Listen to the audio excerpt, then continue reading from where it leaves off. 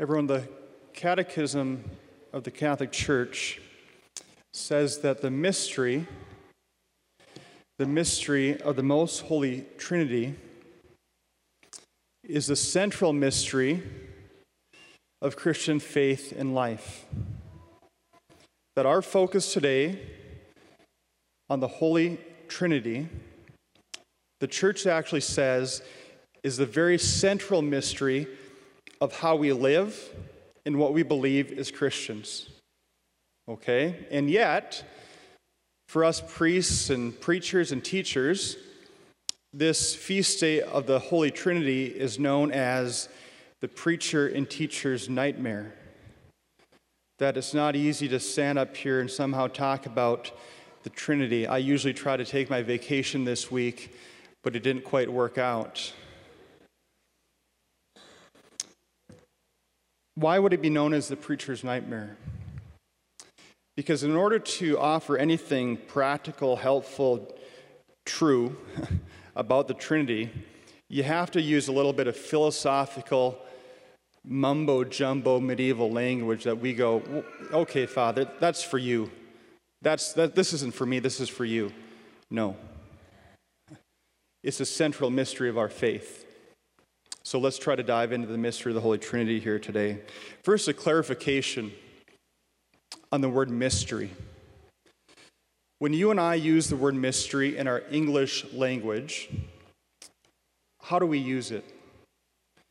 We use it in terms of something that can't be known, right?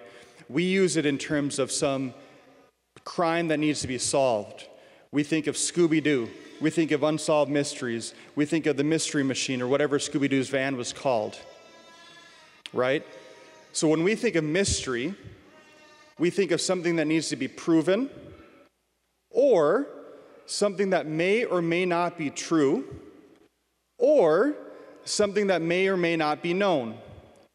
In a word, for us, the word mystery is synonymous with uncertainty. Right? That if something is a mystery, we mean to say this something we're speaking of is an uncertain truth or an uncertain reality. Are you with me?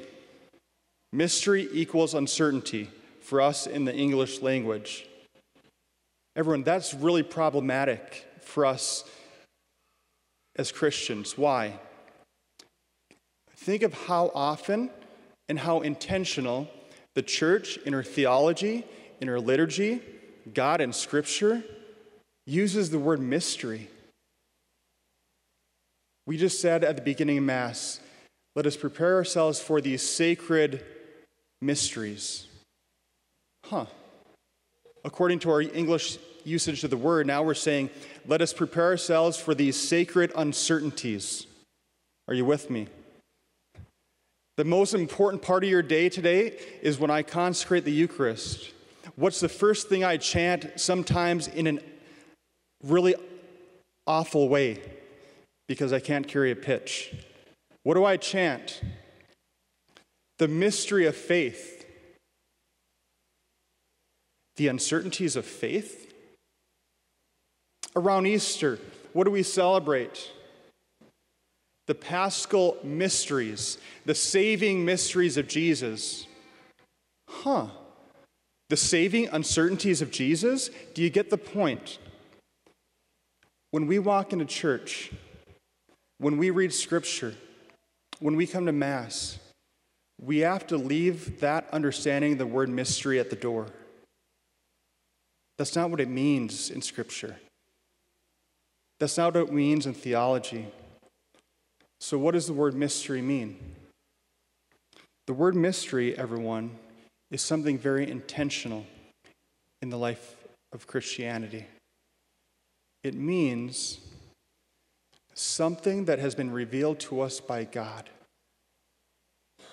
That a mystery is not an uncertainty in the life of faith. A mystery is something that has been revealed to us by God Himself. Okay, let us prepare ourselves for these sacred mysteries, the sacred way where God now shows Himself to us. Oh, the mystery of faith. This way that God has shown himself to us in the most holy Eucharist. Oh, the Paschal mysteries. The way that God has shown his saving love for us through his passion, death, and resurrection. Do you get the point? Now, why is that all really important when we talk about the Trinity? Because we just said that the church teaches that it is a central mystery, the central now revelation, the central way that God has revealed himself to his people. And how has he done so? As Father, as Son, and as Holy Spirit. That God has chosen to show himself to his people as a Father, Son, and Holy Spirit, three persons, one divine nature. Now, isn't this fun? Some of you are sleeping. I can't believe it. Everyone is central. We got to get it right. You know the word Trinity itself, what it means? Trinity. Try it. Trinity. Three, try, unity. The word itself is meant to sound like a contradiction. So when we think of God as Father, Son, and Holy Spirit, three in one, guess what it's supposed to do for us? It's supposed to make us stop in our tracks and go, huh? Excuse me? Did I hear that correctly? If it doesn't make us stop in our tracks, then we're actually nowhere close to how God has actually revealed himself. It's meant to make us go, huh? Why? How many of us understand God the Father is something like this? You have rocks, then you have plants, and then you have cats, then you have dogs. Sorry, cat lovers. Rocks, plants, cats, dogs, and then people, right? Right?